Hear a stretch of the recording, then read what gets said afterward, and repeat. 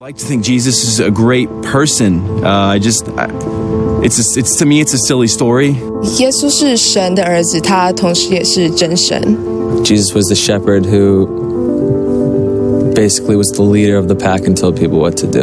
He would probably be the guy that I walked by and thought he was a homeless bum and ignored him, honestly. I'm sure that he would be saying something really profound, and I'm afraid I might be ignoring it.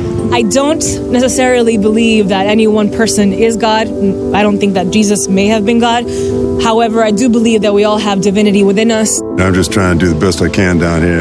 I believe that the teachings of Jesus, they ring true to me. It makes sense to live that way, to love people instead of hate people, to look out for your fellow man instead of always trying to beat him down.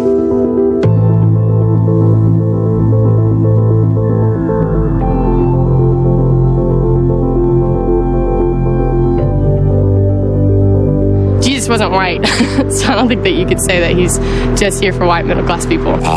If he really existed, all for it. Too bad that there is no other people like him nowadays. Jesus, I believe, was a liberal. And I think looking at where we're going, I think he'd be happy to see that people are becoming more and more accepting. Sure, I believe that Jesus was a historical person, but I don't believe the other things that have accrued around the story of his life. He's like the pinnacle of love. It's idolization, basically. The idea that there's a human being that can be viewed as a god is a tough proposition for me to accept.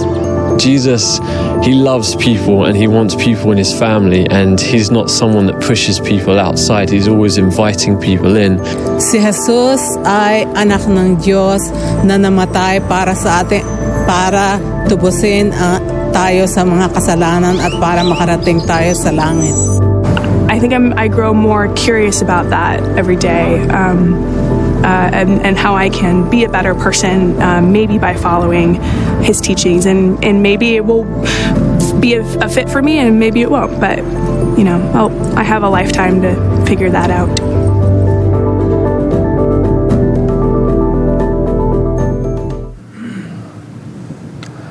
I just want to warn you, when I preached in Alaska one time, actually at the same church Pastor Rob's at this morning, I had a guy tell me, "Now you're not going to do any barnyard preaching, are you?" And so, of course, I thought that was a Southern thing, so I was wondering how he knew that. He said, "If you do, I'm going to start doing this." So I hope I don't see any of you doing this out there this morning. But no, in all sincerity, I make no apologies this morning.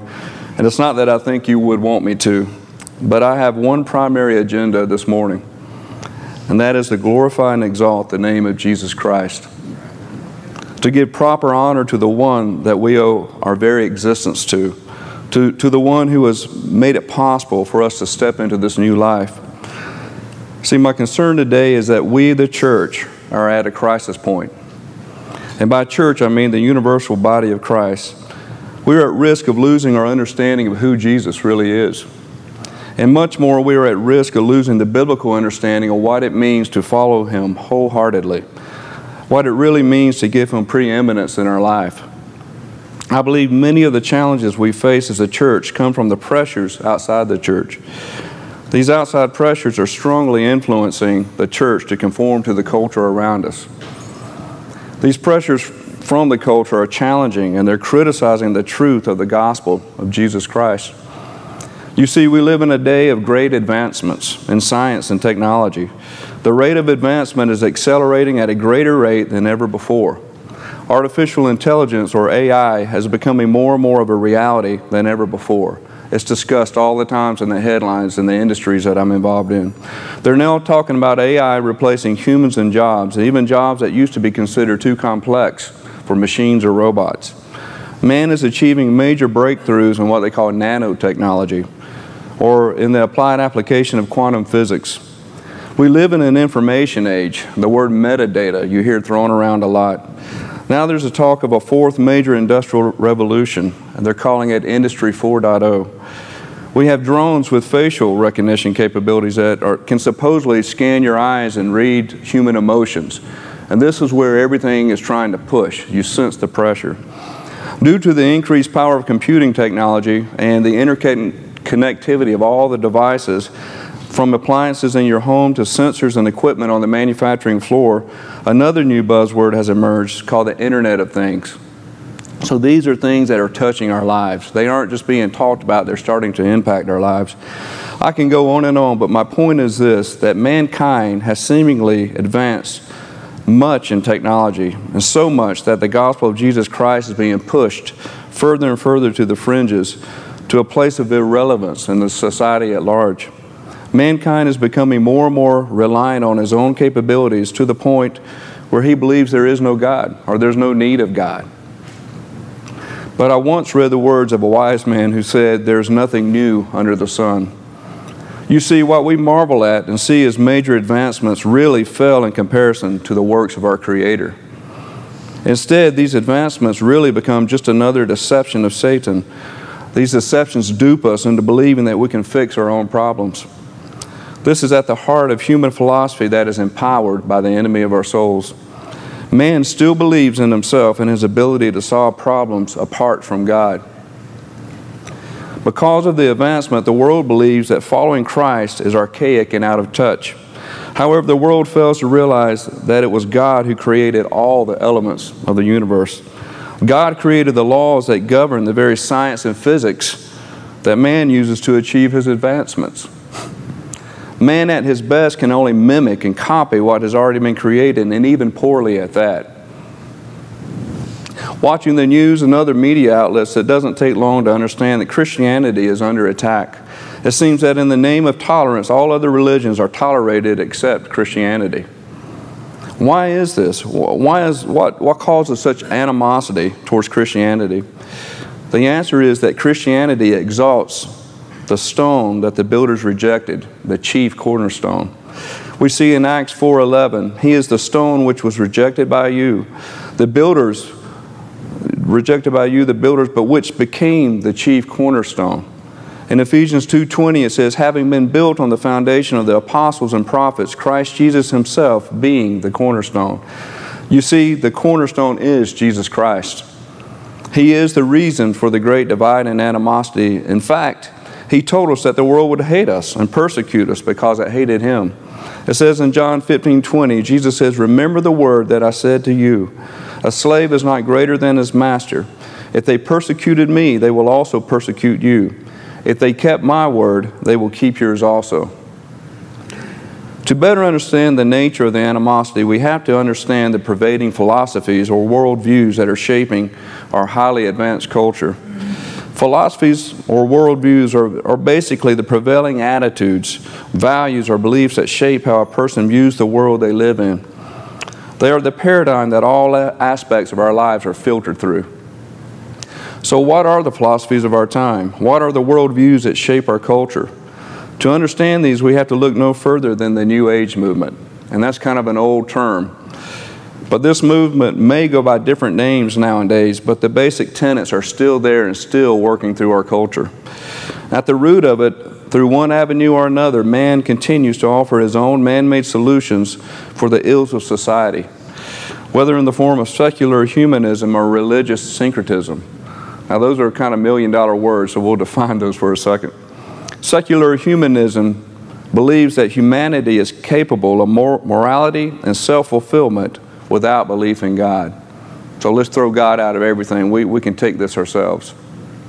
Religious syncretism means the blending of two or more religious belief systems into a new system, or the incorporation into a religious tradition of beliefs from unrelated traditions. So a lot of mixing of religions. Let's borrow a little bit from here, let's borrow from there, let's put it all together and see what suits us.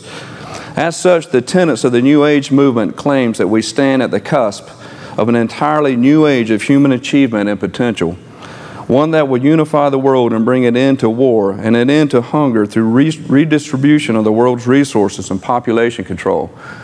I don't know if you hear these things going through our media. It will lead us to the conservation of the Earth's environment, result in genuine equality among all races and religions and between men and women, and provide a global principle that will unite the human family. Man, it sounds great, but the world doesn't have the answers. As you can see, at the core of this movement is a view that rejects the biblical revelation of God as revealed in Christ. According to this movement, Christ is only one of many religious leaders or influences that man may turn to because there are other ways that are equally valid. As J. Hampton Keathley says, increasingly our generation wants to take religion out of the realm of rational discourse and relegate it to the area of personal preferences and opinions. If there are 31 flavors of ice cream, why can we not have similar variety in religions? The gods of the New Age movement are always tolerant of sexual preferences, feminism, hedonistic pleasures at almost any cost. Why shouldn't we each choose a religion that is compatible with our private values? In order to have a meaningful faith, it must agree with our deeply held beliefs. What works for you might not work for me. How many times have you heard that? I know I've heard it a lot. I don't know about you, but this certainly pinpoints the world we live in today. Because of the increased pressure from the rise of the New Age philosophy or other things that are mixed with that, these philosophies that are confronting us today, there's no New Testament book that speaks with more relevancy to our modern dilemma than does Paul's epistle to the Colossians. As one commentator puts it, Colossians is God's polemic and rebuttal to many kinds of delusions and heresies, but it is especially relevant to what we see happening in the world today. Colossians, which represents him as the architect and sustainer of the universe, as well as the reconciler of all things, both earthly and heavenly, provides the church with the material that it may and that it must use. Suddenly, the epistle to the little flock in a declining city has become perhaps the most contemporary book in the New Testament library. Isn't it amazing that God, in His foresight, allowed this letter to a small Colossian house church to be written? It's amazing how this letter addresses the same struggles faced today by the church. It's the same deception with different clothes on. So before we study our text today, found in Colossians 1 and 2, let's look briefly at a little background to this epistle. So the word Colossae is how it's pronounced, by the way. So if I slip, I've always said Colossae, but it's Colossae. Colossae was an agricultural town on the southern bank of the Lycus River in the territory of Persia, which is considered modern-day Turkey today. Many scholars believe that Colossae was one of the least important churches that the Apostle Paul wrote a letter to. It wasn't always this way. At one time, Colossae was considered a great city of Persia. But during Paul's day, the neighboring cities had grown even greater in greater prominence than Colossae. And yet the message to Colossae, with its high exaltation of Christ, has become amazingly relevant in the 21st century. The Colossian church was founded by a convert of Paul's named Epaphras around AD 52. Many scholars believe Paul wrote this letter to the Colossians around AD 60, which puts this church at about 8 years old. A little less than twice the age of upcountry, just to give you some perspective. The town of Colossae was mainly made up of Gentiles, but there was actually a decent number of Jews. Some scholars estimate there was around 50,000 Jewish inhabitants. But the church at Colossae consisted mainly of Gentile converts. A heresy, or what Paul called a philosophy, was apparently putting great pressure on and threatening the Colossian congregation, causing some concern for Paul and Epaphras. There are many views on what this philosophy may have been. There are some that say it was an early form of Gnosticism. Others say not. However, the crux of it was to undermine the person and work of Christ and the sufficiency of the salvation believers have in Him. My purpose today is not to deep dive into the Colossian heresy or philosophy, except to point out that it was very similar to the types of philosophies we face today, especially in the New Age movement. My purpose is to look at Paul's response to this philosophy in his epistle to the Colossians and to glean what we can from these scriptures. And the purpose for me is to fortify our walk against these pressures in our culture today. However, before we move into our text, I do want to read to you a summary of the Colossian heresy or philosophy as stated by J. Hampton Keathley. He says, it seems clear that the Colossian heresy was an eclectic blend of Jewish legalism, Greek philosophic speculation, and Oriental mysticism, combined together with a Christian flavor or element. It was a satanic deception in the following way. While at its heart, it was a combination of Judaism and paganism, it bore the mask of Christianity. It did not deny Christ, but it did dethrone him. It gave Christ a place, but not the supreme place. This Christian facade made the Colossian error all the more dangerous. In other words, it taught that Christ was insufficient and that one must go beyond Christ into the fullness of what they had to offer. We find the same thing happening today with many of the cults that will likewise use some Christian terminology, but with completely different meanings. All the features found in this cult at Colossae would later be found to be full-blown Gnosticism. So it may have been an incipient form of Gnosticism combined with elements of Judaism. So again, we see this religious mixing, and we see borrowing from the culture and working at a religious system that, hey, there has to be more, has to somehow involve us and not rest on the grace of Christ. So with that summary in mind, let's turn to our text beginning in Colossians 1 to find out how we can fortify ourselves against the false philosophies of our day. Let's begin reading in verse 1 of Colossians 1. It says, Paul, an apostle of Christ, Jesus Christ, by the will of God, and Timothy, our brother, to the saints and faithful brethren in Christ who are at Colossae, grace to you and peace from God our Father. Now, I want to stop there for a moment. So in the opening to the letter, Paul immediately in his salutation reminds the Colossians of a very important point. We find this point when Paul addresses the Colossians as the saints who are at Colossae. With these words, Paul reassures the Colossians of their two spheres of existence. Number one, they are saints. So this is our spiritual sphere of existence. Number two, they live geographically at Colossae. So this is our physical sphere of existence. Saints is the plural of the Greek word hagios, which literally means consecrated or set apart ones, those who have been set apart to God by God. But in Scripture it came to mean set apart from the secular world to God alone as His special people for His use and purposes. We are reminded of this fact in 1 Peter 2, 9 through 10, where it says, But you once were a chosen race, a royal priesthood, a holy nation, a people for God's own possession, so that you may proclaim the excellencies of Him who has called you out of darkness into His marvelous light. For you once were not a people, but now you are the people of God. You had not received mercy, but now you have received mercy. It is because we are now His special people, a holy nation, that Peter earlier exhorts the people of God to live holy, set-apart lives. We find this in 1 Peter 1:14. It says, as obedient children, do not be conformed to the former lusts which were yours in ignorance. But like the Holy One who has called you, be holy yourselves also in all your behavior. Because it is written, you shall be holy, for I am holy. Therefore, in Colossians 1:2, Paul is describing our spiritual position in Christ. No matter where we are geographically, no matter what our circumstances are that we're facing, we are in Christ. So we should see ourselves in this way, as someone who is set apart to God, for God, and oh, by the way, who happens to live in Traveler's Rest or wherever you may live. Or by the way, wherever you may be during the day, you're in Christ. And that was a very important point for the Colossians. So to fortify ourselves against the philosophies of our culture, we are to remember we are in Christ. It's in Christ that we find out our true identity. We find out who we really are. We can stand in confidence when we know this. Let's continue reading in the text beginning at verse 3.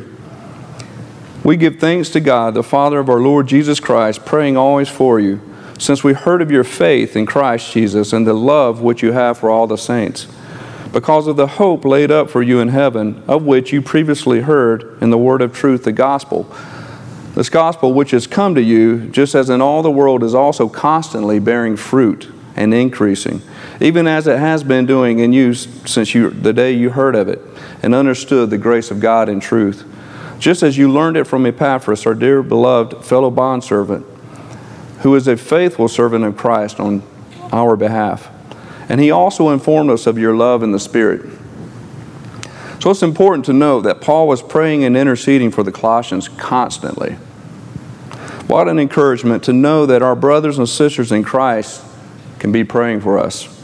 Also, it's clear that Paul was very dependent on prayer, as is evidenced in his other epistles. His perspective was one of being totally God-dependent. The use of the word always points to a persistent prayer life. What an example for us to follow. We all should be persistent in prayer, interceding for our families and for each other. Also in these scriptures, Paul is addressing this thanksgiving and gratitude of God to the Colossians. He's thankful for their faith, he's thankful for their love, and he's thankful for their hope. Paul was thankful for their faith in Christ Jesus. The word faith is used here includes their initial trust in the person and the work of Christ. This faith was what brought them into a living relationship with Christ through the Holy Spirit. Concerning faith, someone once made a very accurate analogy about where we are to place our faith.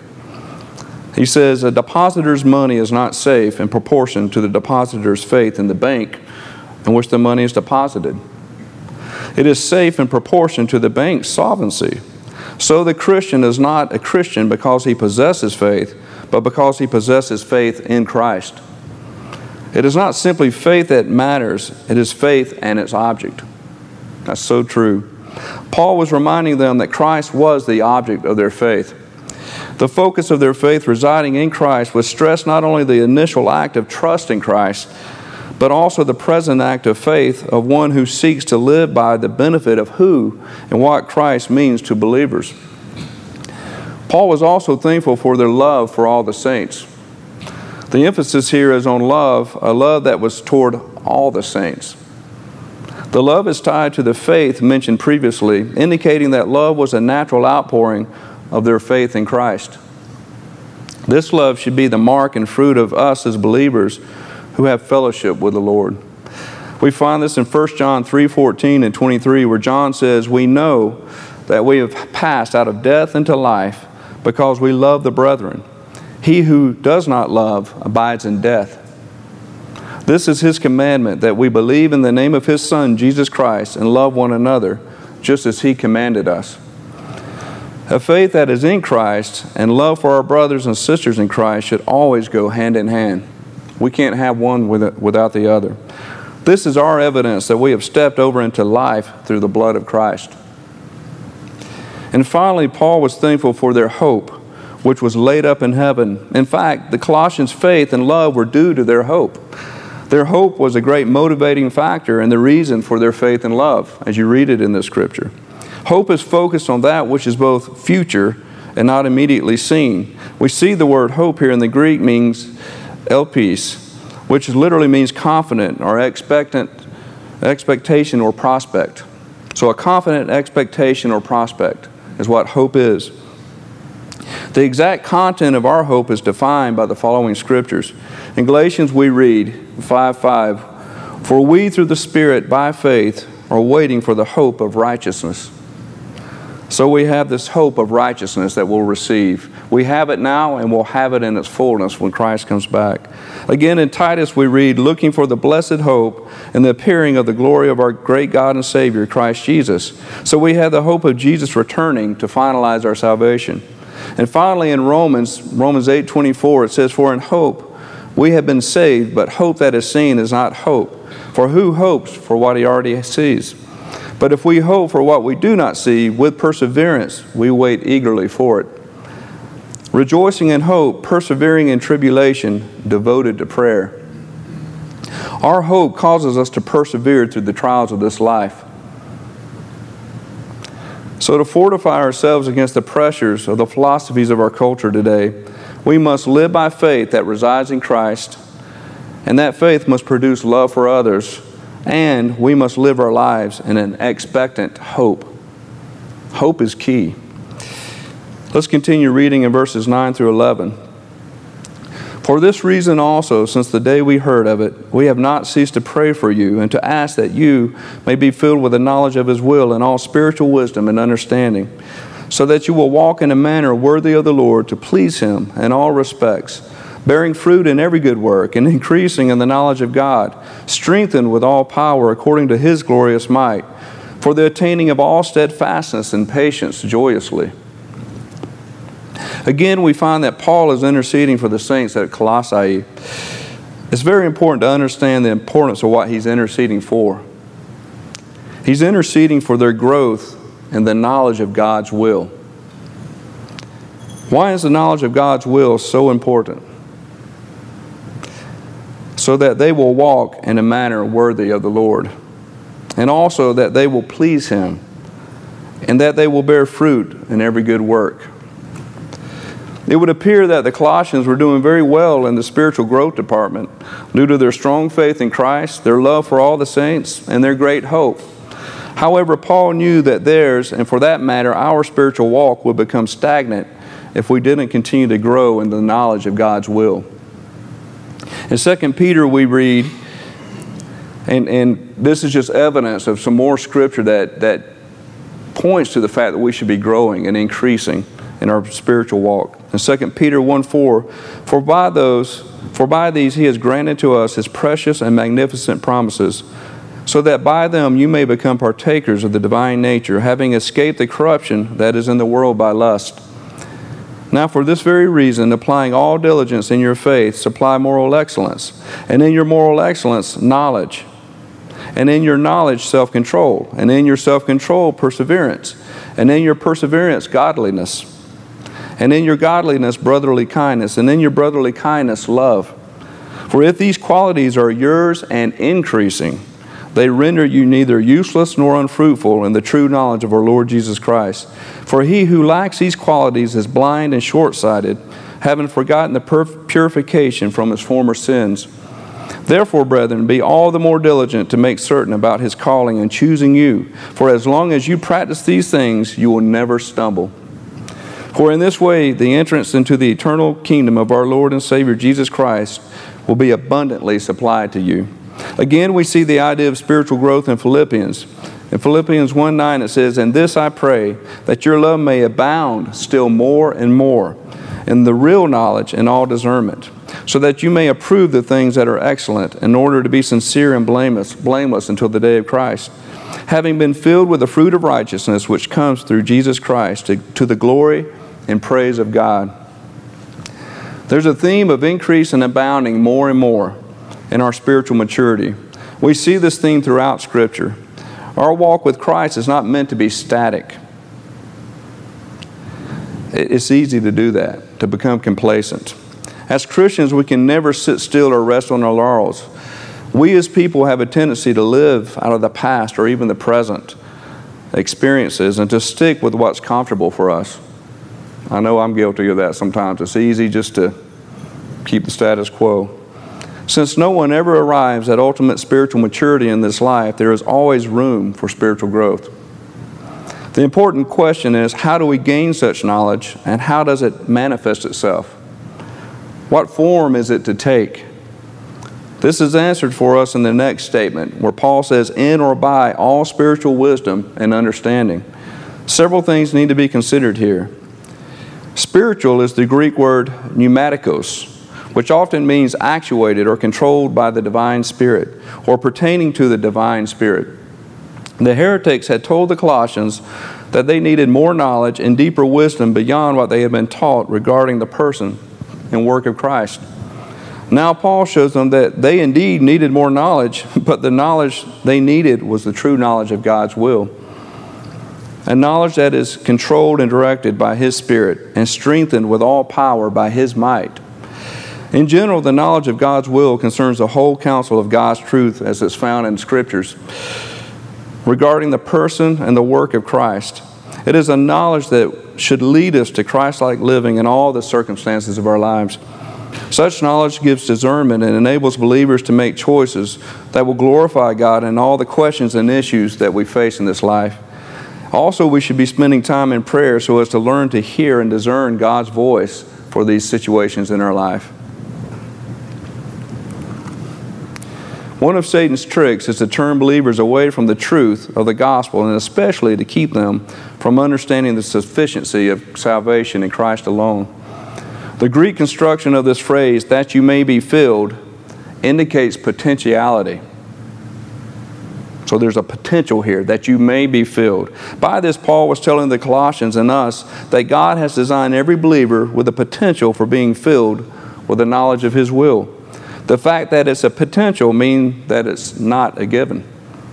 In other words, we as believers have the potential to be filled with the knowledge of God's will, but we can be hindered by many things. These hindrances can come in the form of indifference or laziness or materialism or carnality or just wrong priorities. Or it can come because of false philosophies that guide us away from the truth of the gospel that we see in our society today. But there's more that goes with that. There are other reasons Paul gives to be filled with the knowledge of his will. Let's read again in verse 11. It says, strengthened with all power according to His glorious might for the attaining of steadfastness and patience. Oh, that hurts. Steadfastness and patience, joyously. So we have need to be filled with the knowledge of His will so that we can live a life of steadfastness and patience. That's not a popular term. I've often taught my children that one of the key themes concerning our walk as believers is that we are to walk this life with steadfastness and patience, or another word for that is perseverance. Patience is the Greek word hupomone, which often means to abide or remain under, endurance. It speaks of remaining under a trial without giving in, of an ability to endure or remain or be steadfast regardless of the intensity and the length of the testing. Hupomone is used in relation to the various kinds of trials that we face in life. Trials such as sickness or pain or financial loss, death of loved ones, warfare, or physical and spiritual weakness, satanic attack, or persecution. The opposite of patient endurance is losing heart or giving up or running away, or some form of man's many human escape mechanisms and substitutes. You see, we can walk through life's trials in one of two ways, either through patient endurance or through giving up. Walking through trials with patient endurance is a strong indicator that we are placing our trust and confidence in God. And why can we do that? Because we know that He cares for us and has everything under control. Some commentators place the word joyously with steadfastness and patience. You can see in the scriptures on NASB, they separate it. But some put it with this verse and some with the verses that follow. The reality is that it would be theologically accurate to position it in either place. So that's exactly what we're going to do. With that in mind, let's take another look at Paul's statement concerning steadfastness and patience and add joyously to it. Wow. You mean that we're to walk through the trials of this life not only with patient endurance, but also with joy? Absolutely. I don't know about you, but that's hard to do. But it says it right here. And by the way, we don't have to do this in our own ability because God will strengthen us with His glorious might, as promised in Scriptures. That's a pretty good deal.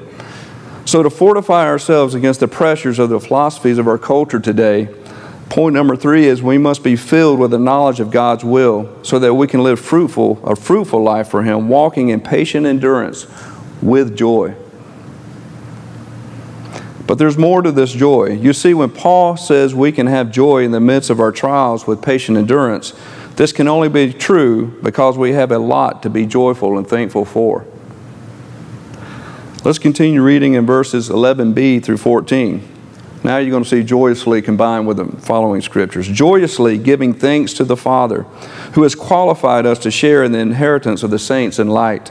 For He rescued us from the domain of darkness and transferred us to the kingdom of His beloved Son, in whom we have redemption, the forgiveness of sins. So before we move on to what we have to be thankful for, I want to look at joyously again, but this time combined with giving thanks. Considering this word combination, I want to make a few points about thankfulness and gratitude.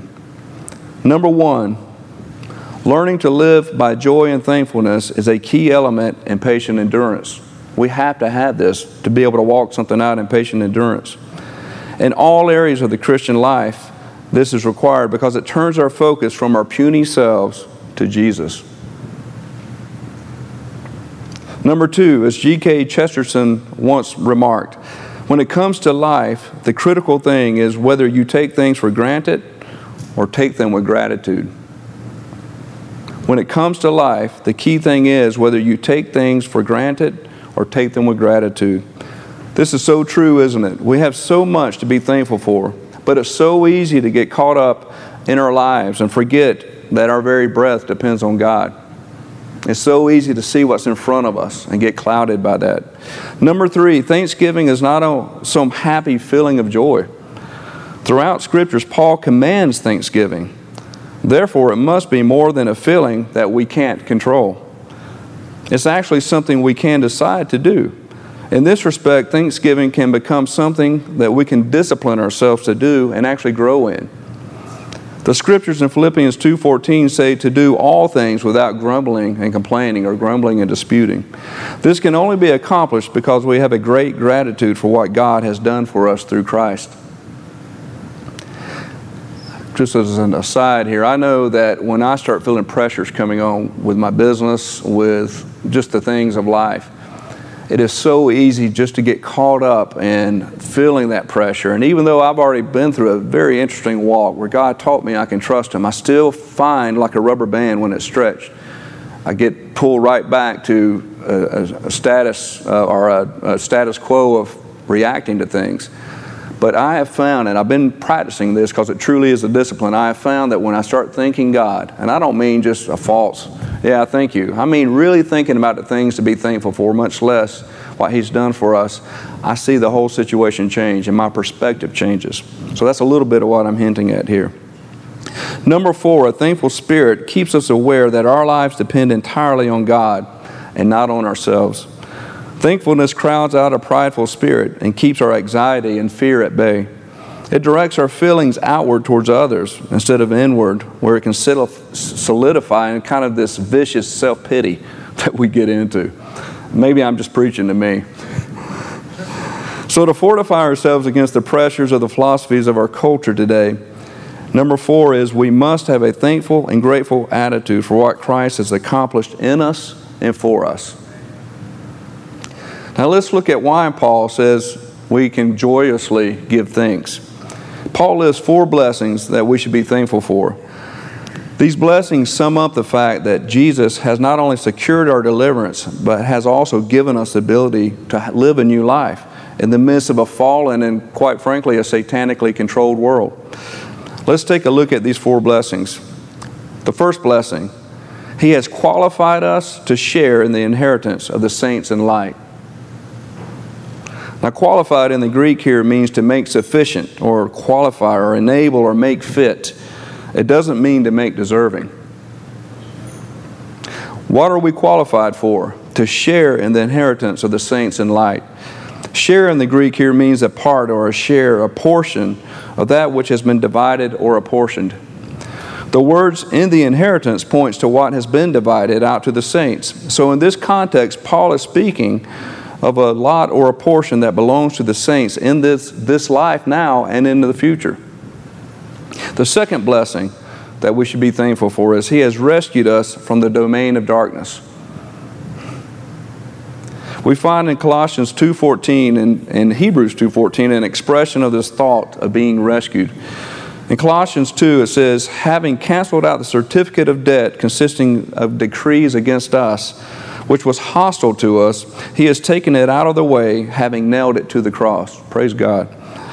Hebrews 2:14, it says, therefore, since the children share in the flesh and blood, He Himself likewise also partook of the same, that through death He might render powerless him who had the power of death, that is, the devil. So going back to Colossians 1:13, it says, for He rescued us from the domain of darkness. The domain of darkness, the word darkness here means in Scripture that it carries kind of a symbolism of ignorance or delusion or sin or Satan. And domain in Greek means authority or power or ruling power. So here it refers to the dominion of Satan, who exercises control and oppression over man and the world. So believers in Christ are delivered from this evil and dark kingdom. And when you look at the context here, there's actually a stronger meaning. That we as believers have been severed from Satan's kingdom. So God literally severed us and brought us into His kingdom. The third blessing, He has transferred us to the kingdom of His Son. Transferred here carries with it a meaning from ancient military conquest. When one empire won a victory over another, it was the custom to take the population of the defeated country and transfer it lock, stock, and barrel to the conqueror's land.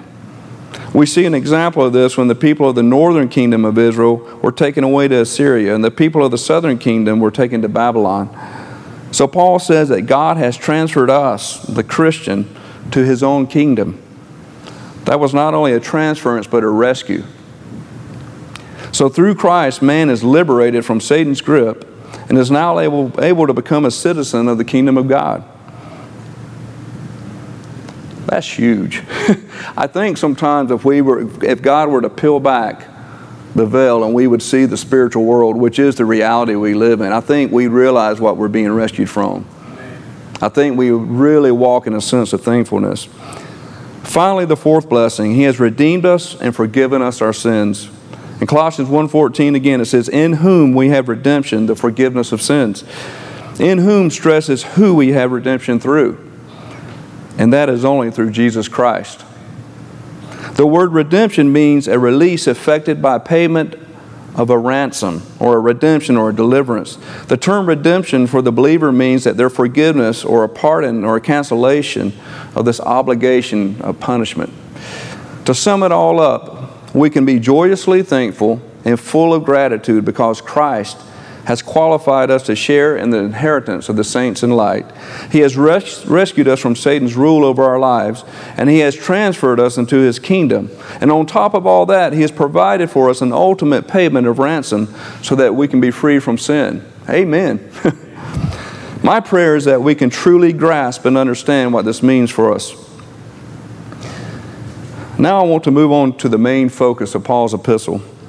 The exaltation and supremacy of Christ and His person and work. So Paul has greeted the Colossians, he has encouraged them, and has interceded for them. It's obvious that Paul understands the philosophy that was challenging and putting pressure on them. But it's as if he's not even concerned with the details of this false philosophy, at least not to the point of warning them again in this section of Scripture. Paul now launches into what many consider the most beautiful poem of Christ's supremacy in all of Scripture. It's as if Paul was saying, hey, these heretics are dangerous and you need to focus on what you've been taught thus far. But your true focus should be on Jesus and who Jesus really is. It may be that Paul knows that the Colossians are not being willingly unfaithful, but that maybe their convictions are just unformed and immature since they're young in the faith. Or maybe Paul realized the Colossians were thinking that this new philosophy was not really contrary to what they had learned already from Epaphras, but that maybe it was only going to add to what they had already learned. But Paul sees in this dangerous innocence a failure of the Colossians to understand what belief in Christ really means. His revelation to the Colossians about the true supremacy of Christ and what that means is the best protection for them and, for that matter, for us against any form of error. Let's now turn to Colossians 1:15 through 20 to finish our text. Beginning in verse 15, it says, He is the image of the invisible God, the firstborn of all creation. For by Him all things were created, both in the heavens and on the earth, visible and invisible, whether thrones or dominions or rulers or authorities, all things have been created through Him and for Him. He is before all things, and in Him all things hold together. He is also the head of the body, the church, and He is the beginning and the firstborn from the dead, so that He Himself will come to have first place in everything. For it was the Father's good pleasure for all the fullness to dwell in Him, and through Him to reconcile all things to Himself, having made peace through the blood of His cross. Through Him, I say, whether things on earth or things in heaven.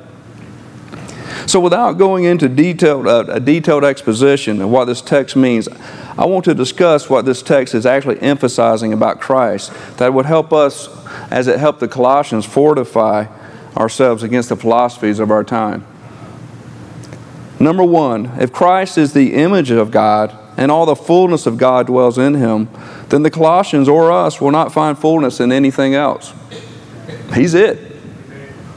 Number 2, if all things in heaven and on earth, visible and invisible, whether thrones or powers or rulers or authority, were created by him, then he nullifies all the supposed threats posted by these powers. They have no power. He created. God's plan, and number 3, God's plan from before creation was to reconcile all things through Christ, and that design has never been revised. The Colossians or us do not need need a supplemental type of salvation plan, and we cannot attain this peace and this reconciliation through heavenly visions or rigorous asceticism or any other mixture. And that word asceticism there means just religious discipline.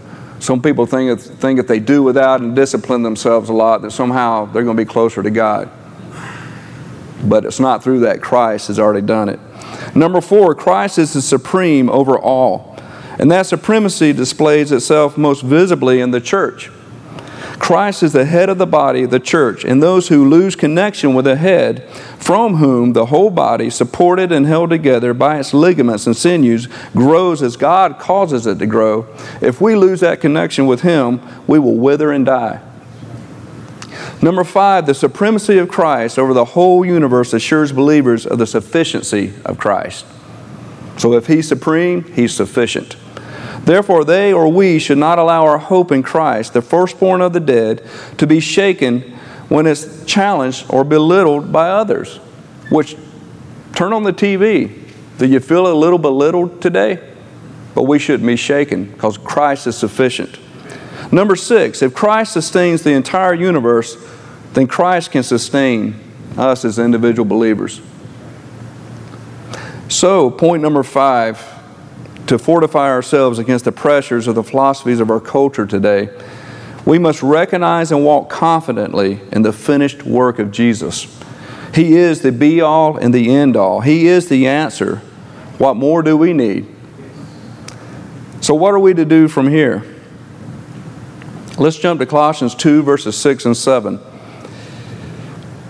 In verse 6 it says, "Therefore, as you have received Christ, Jesus the Lord, so walk in Him, having been firmly rooted and now being built up in Him and established in your faith, just as you were instructed, and overflowing with gratitude." So the phrase "so walk in Him" in the Greek literally means in Him be continually walking. Emphasis is placed on in Him, meaning Christ is the sphere of our walk. And the word walk means to conduct oneself or his life or the way he lives. So with every step in life, we are to draw from His life as the source, as the force and the course of our lives. We draw from Him. Rooted in the Greek means to cause to take root, to become firmly rooted or fixed. We must never move away from Christ as the source and resource of our spiritual lives. Built up in the Greek means to build up or to build further or build on something. The context of this word describes an ongoing process, the steady growth of the believer's spiritual life. As also the emphasis is on God's grace to accomplish this. He is our source. We are to look to His grace and have dependence on Him for our spiritual growth. Established in the Greek here means to make firm or establish or strengthen. Again, the context and emphasis is on God as the source. We are to look to God's grace to establish and strengthen us in this walk. And finally, in your faith can be understood in this context as in the faith. The faith indicates the body of revealed truth of the gospel message. So in closing, I want you to know that we don't have to succumb to the pressures and the philosophies of our culture. We don't have to feel as if we need more than Christ or as if somehow the gospel is inferior. Jesus Christ is everything. The only way we can ever make sense of life and find our own way in it is to recognize that Christ is the uniting point of our transcendent God and His activity in the arena of human history. Christ is the key to understanding the meaning of creation, the purpose of life, and its goal. We see in John 14:6 where Jesus says, "I am the way and the truth and the life. No one comes to the Father but through me." You might ask, what does Christ have to say to a world which humans have the power to clone animals and alter the genetic makeup of plants and animals? But Colossians answers these questions by saying that only in Christ can we ever unveil the mystery of God's purpose in our world. Colossians also confirms that Christ is a cohesive force that sustains and holds it all together. He holds all creation together. It's interesting that even those who do not acknowledge Christ's reign and supremacy, and those who actively oppose Him, are actually entirely dependent on Him, whether they know it or not. It says in Job 34:14, if He should determine to do so, if He should gather to Himself His spirit and His breath, all flesh would perish together and man would return to dust. I feel kind of dependent on Him right now. I warn you at the beginning that I'm not here to exalt or glorify anyone else but the name of Jesus. I want to encourage you this morning that you have all you need in Jesus Christ. I make no apologies. You don't have to make no apologies. I don't have to make apologies. We have to search nowhere else, for He is all we need. We don't have to be ashamed of the name of Jesus Christ. The public discourse may say, take His name out, but that is the power in which we stand. We do not have to be ashamed. Amen. Let's pray. Father, we simply praise You for Your finished work in Christ. We praise You that Jesus is all we need, that there is nothing and no one else that needs to be added. It is a completed act by the God who created and who continues to sustain all things.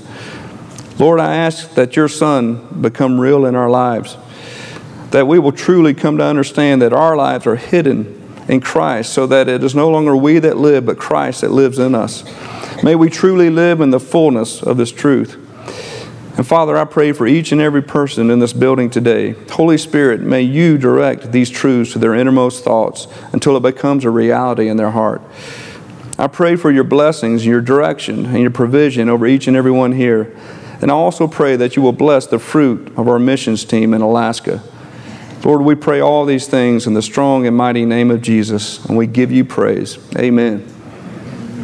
God bless you. I love you, and I know for a fact that Pastor Rob wishes he was here. He loves to preach, and I hate stepping into his shoes, to be honest with you. He's incredible. But he loves to preach, and it shows, and he wishes he were here, quite honestly. But this is a beautiful mission that they're on in Alaska, but he can't wait to get back to this pulpit. So I know he would say to tell you he loves you. And God bless you.